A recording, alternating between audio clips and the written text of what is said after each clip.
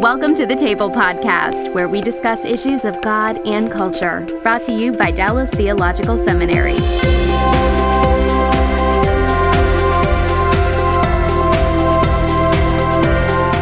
Welcome to the Table. We discuss issues of God and culture. I'm Darrell Bach, Executive Director of Cultural Engagement at the Hendricks Center at Dallas Theological Seminary.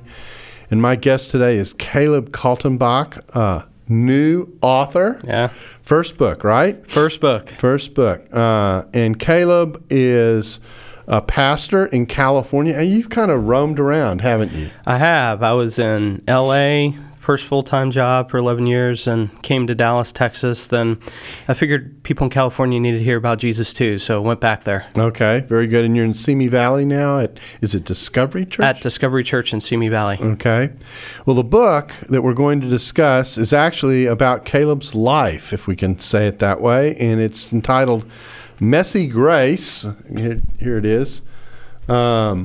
And the subtitle is How a Pastor with Gay Parents Learned to Love Others Without Sacrificing Conviction. So kind of the good combination. You got a nice endorsement here from the top, I see, from Jack Graham of Prestonwood Baptist Church. And my relationship with Caleb goes back to times when I was teaching in the summers out at Talbot Biola. And I remember you telling me your story in the car as we were driving, going to lunch one day, and just talking about the future and ministry and that kind of thing. So let's start at the beginning. It says you had gay parents. So tell us your story. Yeah. Well, both my parents were professors at a university. My dad taught philosophy, law, and rhetoric. My mom taught English literature. In Columbia, Missouri. So I'm a Tigers fan. I'm also a Chiefs fan. We don't talk about that much. Yeah. Well, we are proud of the Royals, though. Okay. Are proud of the Royals. Congratulations. That's right. Yeah. Yeah, I'm a Houston Astros fan, so that was painful, but we did give them the best series of any of the teams. There you go, man. Yeah. There you go. So when I was 2, my parents divorced, and both of them came out of the closet. My dad was a bit more in the closet with me. I didn't find out till around college, graduation, maybe a little bit after. But my mom was very loud and proud. My dad was in the closet with, as I said myself, I had different relationships, but my mom had a 22-year relationship with a woman named Vera who had just graduated with her PhD in psychology. They moved to Kansas City, and whereas my dad was very quiet, didn't have a lot of friends. My mom had a ton of friends. She practically, for all purposes of the word, became an activist. She joined the local chapter board of directors for GLAAD in Kansas City. Growing up in elementary school and preschool, she took me with her to gay parties and clubs and campouts and events, and I even marched in gay pride parades. And I remember at the end of one of these pride parades, and again, this is in the 1980s, there were all these Christians holding up signs saying, "God hates you, go away, turn or burn." And if that wasn't offensive enough, they were spraying water and urine on people. And I remember, looking at my mom, and I said, "Mom, why are they acting like that?" And she said, "Well, Caleb, they're Christians. And Christians hate gay people. Christians don't like people that are not like them." And so I just saw this reinforced in so many different ways that I describe in the book, and ways that I don't even describe in the book, where families ended up alienating their sons who had AIDS. We watched people in my mom's community die of that. We watched their Christian parents alienate them. And it just really hardened my heart, so much to the point to when I was 16 years old, I just really wanted to go on a rampage to disprove Christianity. My worldview was out of control. My hair was all the way down to my shoulders, which... So it's changed. It has. The Lord has taketh away and added other places like the belly. We know what that's like. That's right. So I was invited to this Bible study led by a high schooler, made up of high schoolers, and I went to this Bible study, and my plan was to be a ninja Christian and to pretend to be a Christian, and then I would dismantle their arguments. And I still remember we were all reading from 1 Corinthians, and I had never owned a Bible before, and I grabbed one of my dad's old Bibles, and I was in 1 Chronicles. And when I read 1 Chronicles, they said, "Where are you?" And I said, 1 Chronicles. And they said, "Oh, well, you're in the Old Testament." I said, "So is there a new one?" I guess there's updated 2.0. That's right, exactly. And I just kept on going back, and I just found that Jesus was not like the people on the street corners. The Apostle Paul was not like the people on the street corners holding up the signs. And I became convicted about who Jesus was.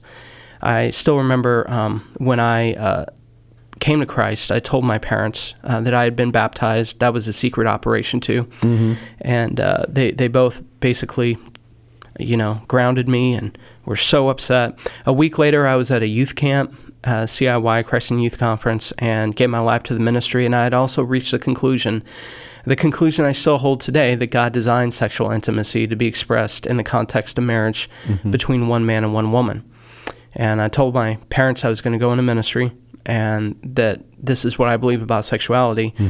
And they basically disowned me. I spent a lot of nights over at friends' houses until the tension died down. My mom and her partner, I went over and saw them once after all this had happened, and didn't go back for 2 or 3, maybe 4 months even. But God slowly rebuilt that relationship, and I went to Bible college in southern Missouri, preached at several churches. But again, I saw this negative attitude within the church towards people who identified as LGBT. I remember in this one country church I preached at in a small town in Missouri. I preached there on the weekends while I was in Bible college for 18 months. It was probably the largest church per capita in the entire world. There were 50 people in the town. We had 25 of them in church, so we had half the town won to Christ. I kept on trying to convince my mom to come, and she came one Sunday, and our church attendance spiked to 26. It was a huge one for the books.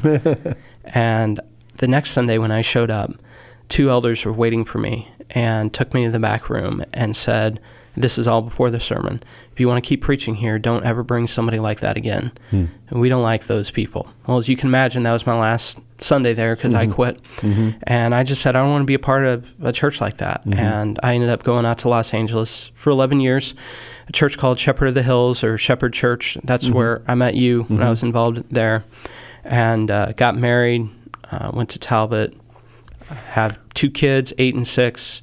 Moved to Dallas, Texas for 3.5 years, started working on that D-Men at DTS, started preaching, and my parents, separate of each other, moved down to Dallas, Texas to be closer to our family. My mother's partner had died of cancer a few years earlier, and she was depressed. And so what was really amazing was they started attending the church that I was preaching at.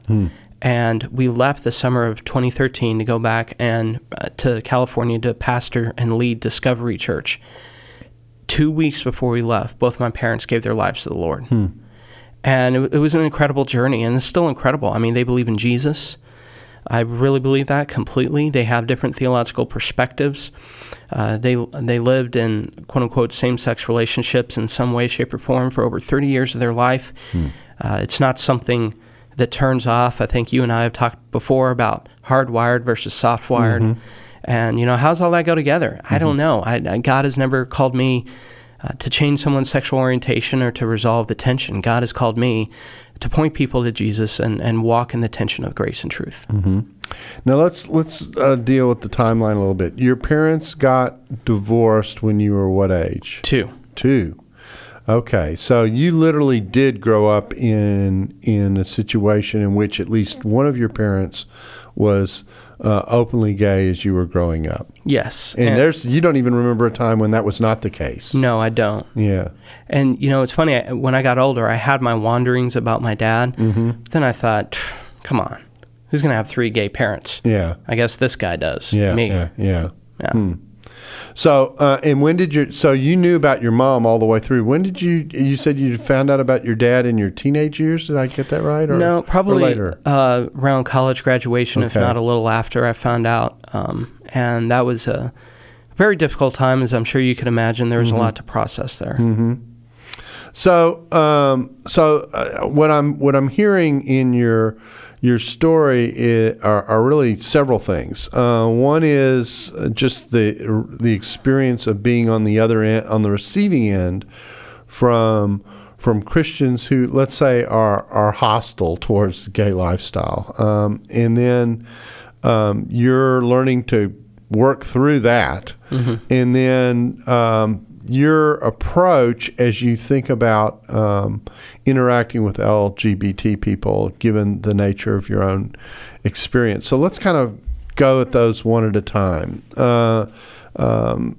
You felt real hostility. Mm-hmm. And you saw what we might in some cases call the worst of people. Your subtitle here says that how a pastor with gay parents learned to love others without sacrificing conviction. So the last phrase is an interesting part of this, without sacrificing conviction. So you look at this and you go, all right, so how do you maintain this balance between loving others and having conviction? How does that work for you?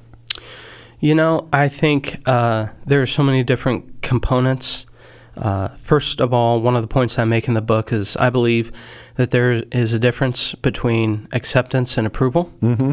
That I believe that we are called to accept everybody Mm-hmm. as an individual. That does not mean we approve of every life choice that somebody makes. I think that especially parents of teenagers who come out to them, Christian parents, or really any parents that may not agree with the choice to be in a same-sex relationship, would have a problem with that. And so they believe, okay, if I accept my child, that means that I'm approving.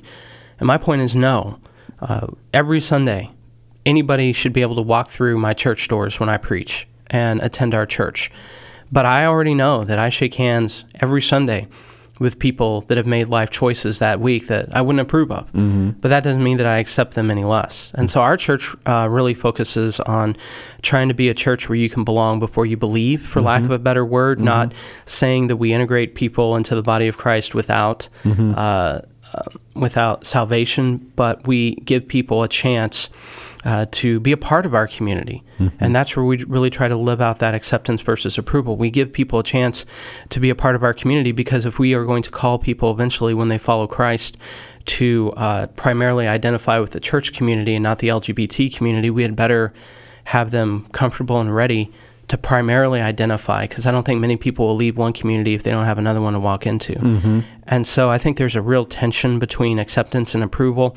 I think that there's a tension between grace and truth. I think that we have to own the fact that it isn't our job to change somebody's sexual orientation. It is our job to speak the truth into people's lives. And I think also at the same time, and Daryl, I think that we need to understand people from their perspective. I mean, if a missionary goes overseas and is going to share the gospel with a particular culture, they have to do contextualization. They have to learn culture. They have to engage culture, not as a means to water down the gospel, but as a means to use culture as a vessel to share the gospel, to communicate it. And I think that a lot of Christians are not, for one reason or another, willing to do that when it comes to certain people, including the LGBT community.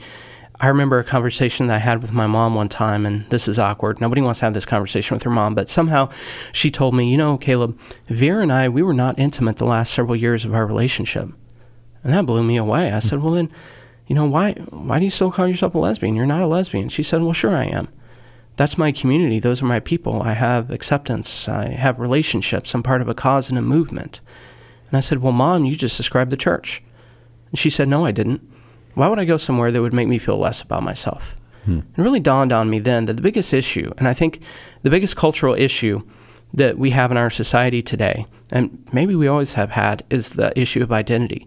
That's why we have Bruce Jenner to Caitlyn Jenner. That's why we have the leader of the Northwest NAACP who was Caucasian, but she still says she identifies as African American. And you see this play out when conservative or evangelical Christians deal with the LGBT community. So let's say that there's a guy named Joe, and Joe's in his workplace, and he knows that somebody he works with is gay. He thinks it's his job to share the Leviticus, the clobber passages, the Romans, the 1 Corinthians, which I believe. I believe all of that is truth, but he believes that he needs to share that with that individual. And the person on the receiving end who's gay says, you just reduced me to my sexual orientation. That which you tell me I shouldn't do, you've just done. And you think that this is all that I'm about, when maybe intimacy is really the smallest, if not one of the smaller, ways I identify as LGBT. you haven't taken time to get to know me, my experiences, my hurts, my pains, and they walk away hurt. And I think that a better way to do it is Jesus's way, spending time with people, having deep convictions about theology, but also having deep relationships, getting to know the whole person and helping them to primarily identify with Jesus. And as Jesus starts driving all the domains of their life, I believe that it's within a context of trust and relationship that we can have difficult conversations about holy living. Mm-hmm. Okay, so that kind of deals with the sequence. Talk about the process of deciding to write the book. What led you to write the book? I had several people tell me that I needed to put something down when I would tell them my story. Have a friend who actually did the foreword. His name is Kyle Adelman, and he's the teaching pastor at Louisville at Southeast Christian Church. Wrote a book called Not a Fan. Another guy named Judd Wellhite. I think even when I told you my story, I don't think you necessarily said write a book, but you said, "Wow, somehow that needs to be known." I remember, it was just this consistent theme, but I thought, man, I don't want to do that. And I had my friend Kyle, his literary agent, his name is Don Gates. He got a hold of me and said this would really be a fascinating story, and I think it's for such a time as this. Mm-hmm. And so I wrote, a couple of chapters, and we signed a deal with Waterbrook Multnomah, and turned in my first draft, and felt so good about my first draft for my first book until I got my first draft back. Yeah, I know. And so it was definitely an emotional process. Mm-hmm. And I'm glad that they have a good editorial team.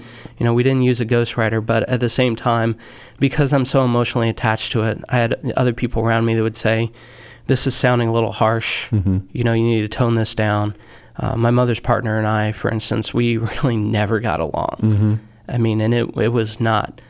sometimes it was fun, but a lot of the times it was very tense with her, and we're talking about most of my childhood. Mm-hmm. And so, I remember at one point the editor said, is her family still alive? Yeah. Do you have a good relationship with them? Yeah. Do you want to keep a good relationship with them? And so it was definitely emotional. I don't think a lot of people realize how emotional writing your first book, I know you understand, but much less putting your whole story down on paper. Mm-hmm. You get attached. It's almost like it's your baby, and here it is. Mm-hmm. So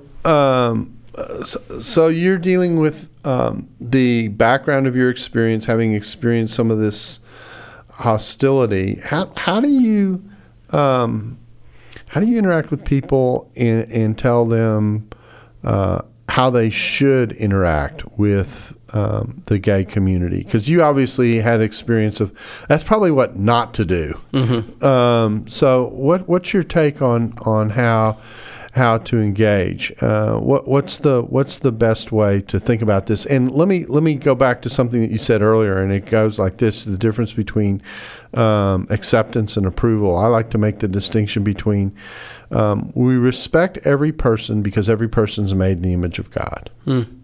That's the acceptance part. Yes. Approval has to do with signing off on everything that they do or say. That's distinct. So being able to keep that in place is important. And then the other way I like to talk about this tension that we're talking about is that on the one hand, there's a moral challenge for the way God calls people to live in the standards that he reflects, which is a way of saying the most efficient, effective, authentic way to live is to live this way. Mm. Okay? But you've got people who live differently. And the problem is that the very people who you want to challenge with those standards are the very people you want to invite into a new experience with God, which is the solution. So if you wall them off from going there, you've actually cut yourself off from the solution. So how do you deal with that balance? I would say, going back to something I alluded to earlier, look at the whole person. I think when it comes down to it, we need to understand that each person we encounter are made in the image of God. But we also carry with us a sin nature. We've carried with us hurts and pains done to us and things that we've done. and we have joys and experiences and upbringings. I mean, we're really a mosaic of experiences that have brought us to the point where we are today, including our story of redemption if we're in Christ. But I think we need to quit treating people like pet projects, like an opportunity to unleash our new evangelistic ninja moves on them. And we really just need to treat them like people and get to know the whole person. I believe that when we authentically build a relationship with people, when we don't label people, I believe that God can use that. And again, that's what Jesus did. Unfortunately, again, in the Christian community, what we do is when we refer to the gay community or the LGBT community, most of the time, most leaders that I know are referring to the extremists, the political side of the machine of that community. But I'm sure, as you would agree, a lot of the people I know who are in same-sex relationships or pursuing them, they're really not part of that political machine. They want to live their lives, and they're as frustrated as you and I are with American politics. They're not interested in it. But unfortunately, the extremists make the most noise. And I think we need to understand, too, that people are complex and they have depth. And is having sex with somebody of the same gender a sin? Yes, it is. But I believe that this is an identity issue, that there are some people that have no idea why they are attracted to people of the same gender. I've had people cry and ask me, I pray to God to take this away, and he hasn't. Why hasn't he? And I give them the best theological answer I can. I say, I don't know. I said, but I know that I have a lot of unanswered prayers too. And I know that my feelings can be deceptive, and my feelings lie to us. That's why Proverbs 4:23 in the NCV version says, be careful what you think, because your thoughts run your life. And so that's why I put my trust in the Bible, I tell them. And am I going to slip up? Yes, but I'm going to struggle. And so I think that when we realize that people have depth and when we seek to build an authentic relationship with them, I believe that God gives us margin to be able to have influence in their lives. So we're going to come back on the other side and talk some more about the applications of all this, because the story is a fascinating one, and I think you have kind of an inside look at all the facets of this, and I do think that the church is really struggling in many ways to figure out how to negotiate this tension between grace and the invitation into experiencing God's power and transformation with the idea of we need to stand up for certain convictions in the public square and in the way our society is oriented, and how to keep that balance. Here's a question that I have, and that is, how did you learn to process the hostility that you were feeling as a child watching this? Because you yourself were not gay, and yet you were watching people react to gay people around you who you knew and cared about. What was that process like? Obviously, you had one reaction before you became a Christian and another reaction afterwards, but how did you work through that? It was difficult. I think about it, and I really wrestled with trying to understand how somebody could treat somebody else like that. And you got to remember, my mom and her partner were very justice-oriented. I mean, I knew who Harvey Milk was before anybody else. In my school, obviously knew who Harvey Milk was. A lot of kids in California now do. And so you might explain who that is for people who don't know who Harvey Milk is. Yeah, he was a politician in San Francisco who was shot by his opponent during, I think it was election night, if not close to election night, but he was an activist for gay rights. And so I was raised in that environment, but I made a big mistake as a kid. And again, I didn't have any way to process this. I had a warped worldview because my mom, as an extremist, would allow me to watch things and do things that a lot of other kids wouldn't. Even other probably lesbian mothers wouldn't allow their kids to do. but I made sweeping generalizations of the Christian community. Mm-hmm. And I saw the extremism, and I thought, okay, this is how all Christians are. Mm-hmm. And now I realize that especially in the 80s, extremism from the LGBT community attracted extremism from the Christian community. I mean, I think that's still true today, but I think that there's a lot more sitting back and listening from the Christian community. But I made that mistake, and I went on a warpath, and I guess some of my mother's justice qualities and activism reared itself in my heart as well. Mm-hmm. And so you came to the Lord, as you said. Were you in college when you came to the Lord, or in high school? I was 16 years old. 16. In high school. Okay, and obviously this engendered a transformation in the way you were thinking.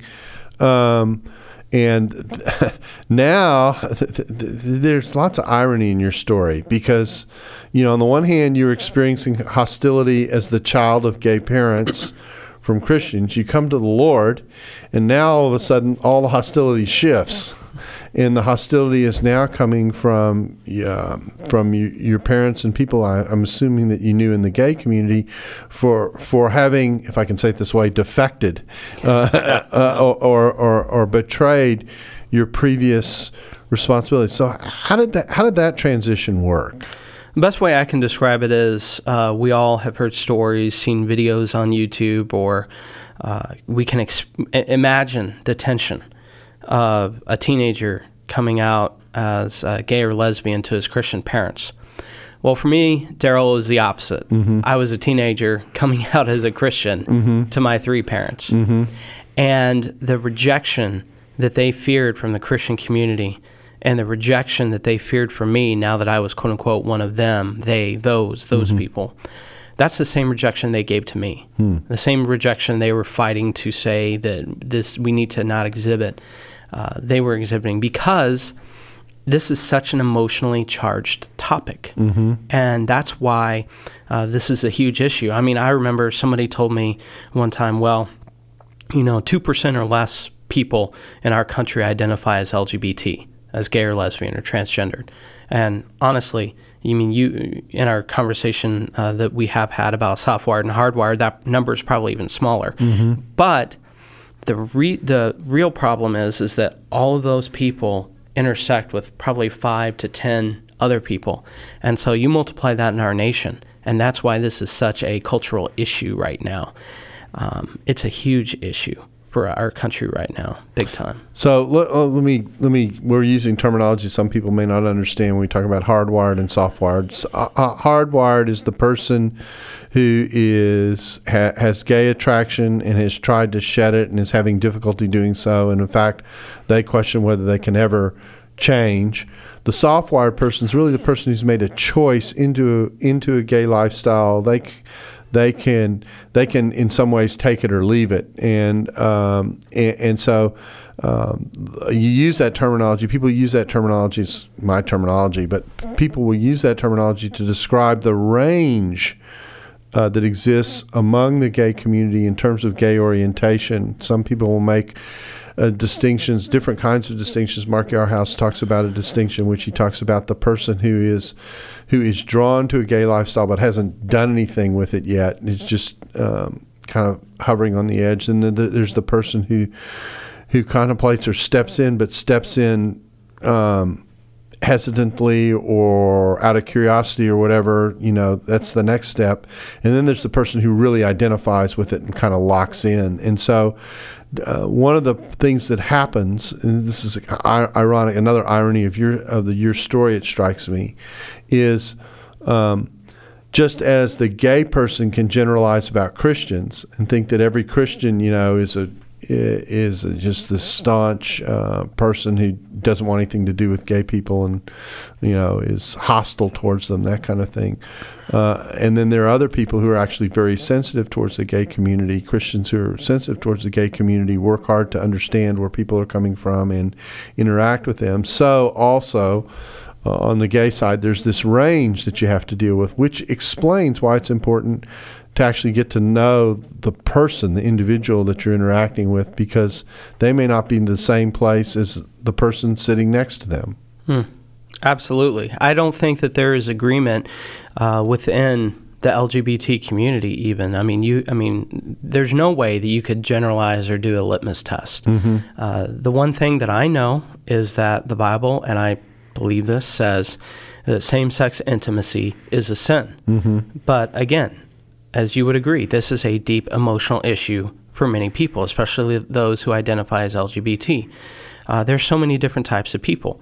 Right now, I have a group of people that I meet with every Tuesday night from 8 to 10 p.m. that attend our church, that even though they know that we at our church believe that God designed sexuality to be expressed in marriage between a man and a woman, they still attend our church because they also know that we believe that a theological conviction should never be a catalyst to treat someone less, to devalue someone. So despite what we believe theologically, they still attend our church. And even within this group of 11 to 15 people, you have some that are single because of biblical conviction.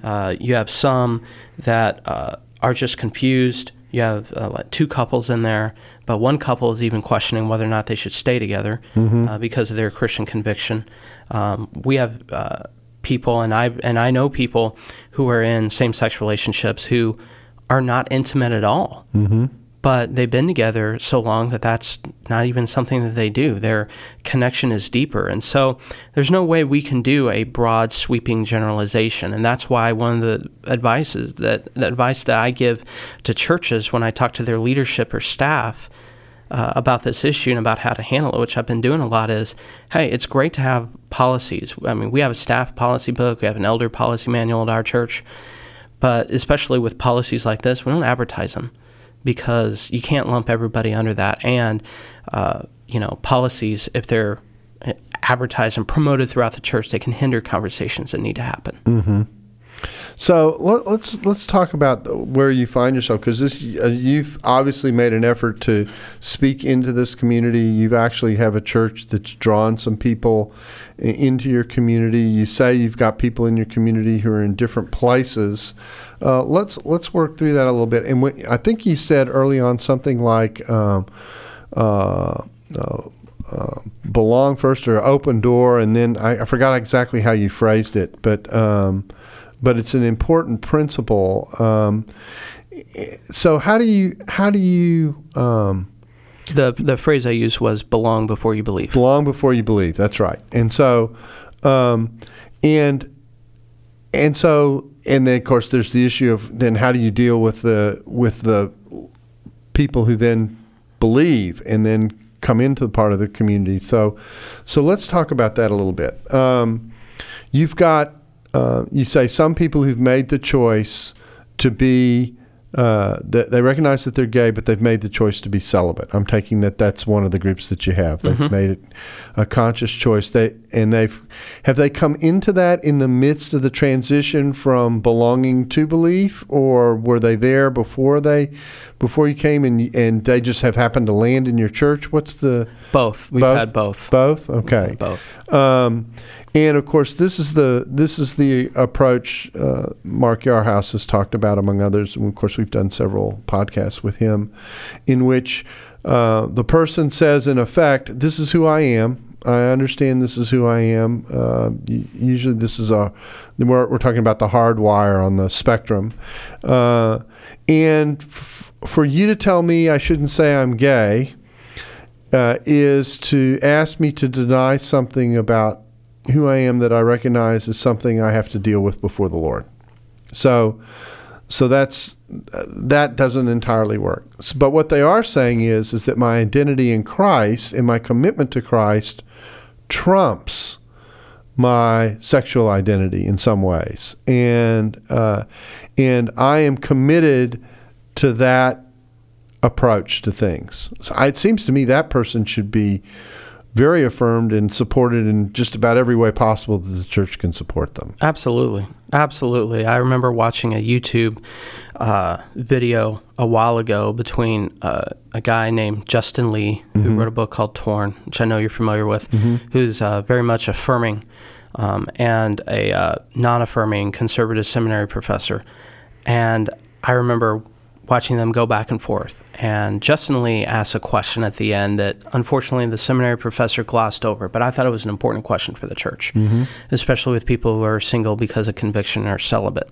And he said, let's just say for sake of argument, and this is my paraphrase, let's just say for the sake of argument that you're right and I'm wrong. What do I do now? Is the church going to walk with me? Is the church going to journey with me? Is the church prepared to be there for me when I get older, and so on and so forth? And, some people might dismiss it and say, well, I know a lot of married people who their spouses die, now they're alone and they're widowed. Well, I get that. But there's a difference between being single because of conviction in this issue and being a heterosexual single. If you're heterosexual and you're celibate, there's always a chance that you'll find somebody. But if you're same-sex attracted and you're celibate, that's not going to happen unless you find somebody of the opposite sex that you really develop deep emotional connections unless something with. changes, something really changes. Which we have seen that, right? Yeah, right, exactly. We have seen that. Right, so. And it can happen. It does happen. It may take time. You don't want to preclude that from happening. But the reality is that where the person finds themselves right now is the best way for me to cope with and understand where I am is really to submit this inclination to the Lord and let His way be the way I proceed, and that needs the support of the church. Absolutely. I mean, this, as we talked about before, is really an issue of tension between grace and truth. I love how Andy Stanley said at one time, between theology and ministry. It's a real tension, and our faith is already filled with tension, right? Right. Sovereignty and responsibility. It's life in the fallen world. Yeah, Trinity and one God. And so, if we're comfortable, and we have become comfortable with tension in our systematic theology and thinking, why can we not be comfortable and, realize that there's going to be tension when we deal with people who are fallen? And I think that the interesting thing here is figuring out how to develop an environment in which people can be challenged, but they're challenged in a way in which people know that the people challenging them care. There's a expression I use when I speak about this regularly.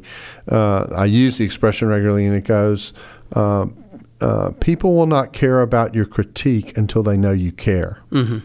And so being able to create the environment where healthy confrontation can take place, healthy reflection can take place, and to some degree mutual learning, because there are things the church needs to learn about interacting with LGBT people as well as in the midst of the moral challenge that's important. And your distinction between the pastoral element and your Andy Stanley quote's important, because I think that on the one hand we've got the biblical standard that says this is the way God calls us to live. But we have the pastoral problem in reality that when a mother comes in with a child who says, my child just came out as gay, what do I do? The pastoral problem isn't simply the Bible doesn't say have nothing to do with them. The Bible says to them, challenge them like you would any person who's in need of being restored by God. Challenge them to be restored by God. Challenge them to be reconciled with God. Those kinds of things. So I would say that doing evangelism, it doesn't matter what it's about. Right. It has built within it the tension of drawing people out of where they are to a place where God can take them. Absolutely, and I think we try to do that in our church, and I know a lot of churches where I have friends who are leading there, they try to do it too, and this is how I put it. We try to give God margin. That when somebody walks to our doors, I don't care who they are, what they've done, or what they are in the midst of doing, I want them in there to hear the gospel, to have influence in their lives. And we need to give God margin to work. Some churches, when they find out somebody who is visiting or one of their members has just come out, this way or is doing something, sometimes will overreact and will act harshly, and sometimes will even alienate them. And I know that every situation is different, but I've just seen this so much. And I'm thinking to myself, what about giving God margin? What about allowing people not to be perfect? What about understanding that God is the best at changing lives, not us? What about the fact that it's always taken God time and a process to break down pride around our heart. And I think that part of the principle of belonging before you believe is not pronouncing salvation on people, but when somebody comes to our church, we give them margin. We don't expect them to be perfect. And we know that God, as long as they're there, is in the process of drawing them to himself. And so your approach is to really challenge them to let God go to work, but to do it in a way that also wraps around them support that says that we care about you, we love you. We love you enough to challenge you on the one hand, but we love you also enough to be there for you. Absolutely. And, and all this is to say, that there are times, not necessarily with this issue, we've had to do this yet, but in other issues, we've had to do church discipline. I mean, every church does to some degree. We just don't announce it to everybody, but we've had to do that. And unfortunately, some people eventually get to the point where they run up to a barrier. And our barrier is our theological belief on sexual identity, on sexual gender, and the expression of sexual intimacy. And some people, when they run up to that barrier, they don't like it. And other people, when they run up to that barrier, they understand it, and they stay there. And some people will leave. But even the people who leave, I praise God that at least they were there for a time being, and who knows, maybe God will bring them back, or maybe we planted a seed and hopefully we haven't hurt them. Now, you say there are other groups that we've got other group that we've got to talk about, which is the people who are in the midst of trying to put this all together. And the couple that has me fascinated that you've mentioned is the couple that's together that's debating whether they should stay together or not. That's a fascinating category. Tell us a little bit about kind of how you are walking with them in the midst of that process. It's through very slow conversation. It is not through reciting Leviticus, Romans, 1 Corinthians, 1 Timothy, Genesis 19, so on and so forth. I think there's a time and a place to talk about holy living and the expression of sanctification. Wherever somebody is, especially on the other side of the cross. But, that is difficult because there are such deep emotional ties. Some pastors, leaders, and Christians believe that you can just tell somebody to stop being gay, quote unquote, stop smoking, stop drinking, stop dating girls that do. And you just need to stop. Well, for them, it's a relationship. It's emotional. It's somebody that you actually love and you have feelings for. And you don't primarily identify as having intimacy with this person sexually. And so for us to say that and not take our time walking with them through it is a difficult thing. And so I would say move slow, be intentional, always point them back to Jesus. Everybody loves Jesus. Point them back to Jesus. Point them back to Paul. Paul's the one that says in Romans 2:4, it's God's kindness that leads us to repentance. And I think that God blesses that. But then there's even another category within that, Dr. Bach, where I've met couples before. They've been together for several years. They live in the same house, but they're not sexually active, and they sleep in separate bedrooms, but yet they still call themselves, quote unquote, lesbian, or we're gay. So what do you do with that? I've had those conversations where I've said, okay, your primary identity should be Christ. And I don't know why I understand why you're identifying yourself as a lesbian, because that's part of who you are, your SSA, but at the same time, why not just say I'm a daughter of the King? Why not say I'm a Christian? I'm a believer. So I think there are so many different categories within this community that we need to take time to understand. Okay, well, we're about out of time here. Let me ask you if you could summarize in about a minute. It's a terrible question.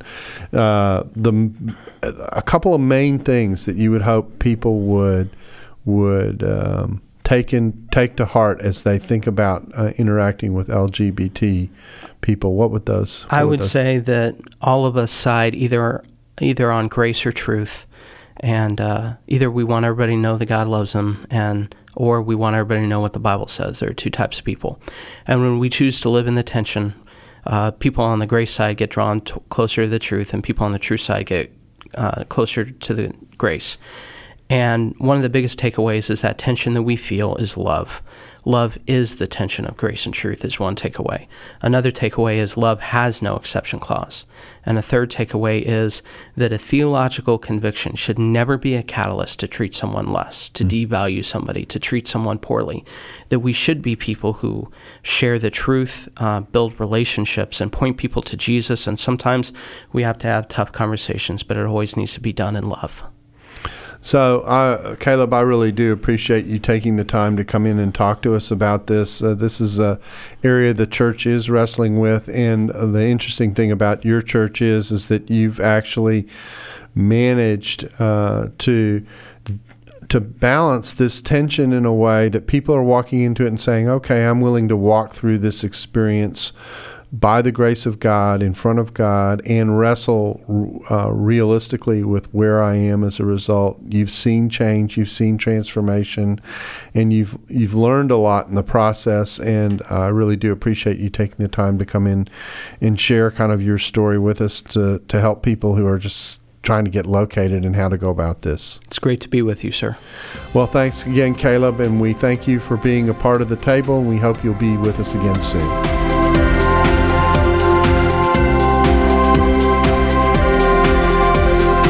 Thanks for listening to the Table Podcast. For more podcasts like this one, visit dts.edu/the table. Dallas Theological Seminary. Teach truth, love well.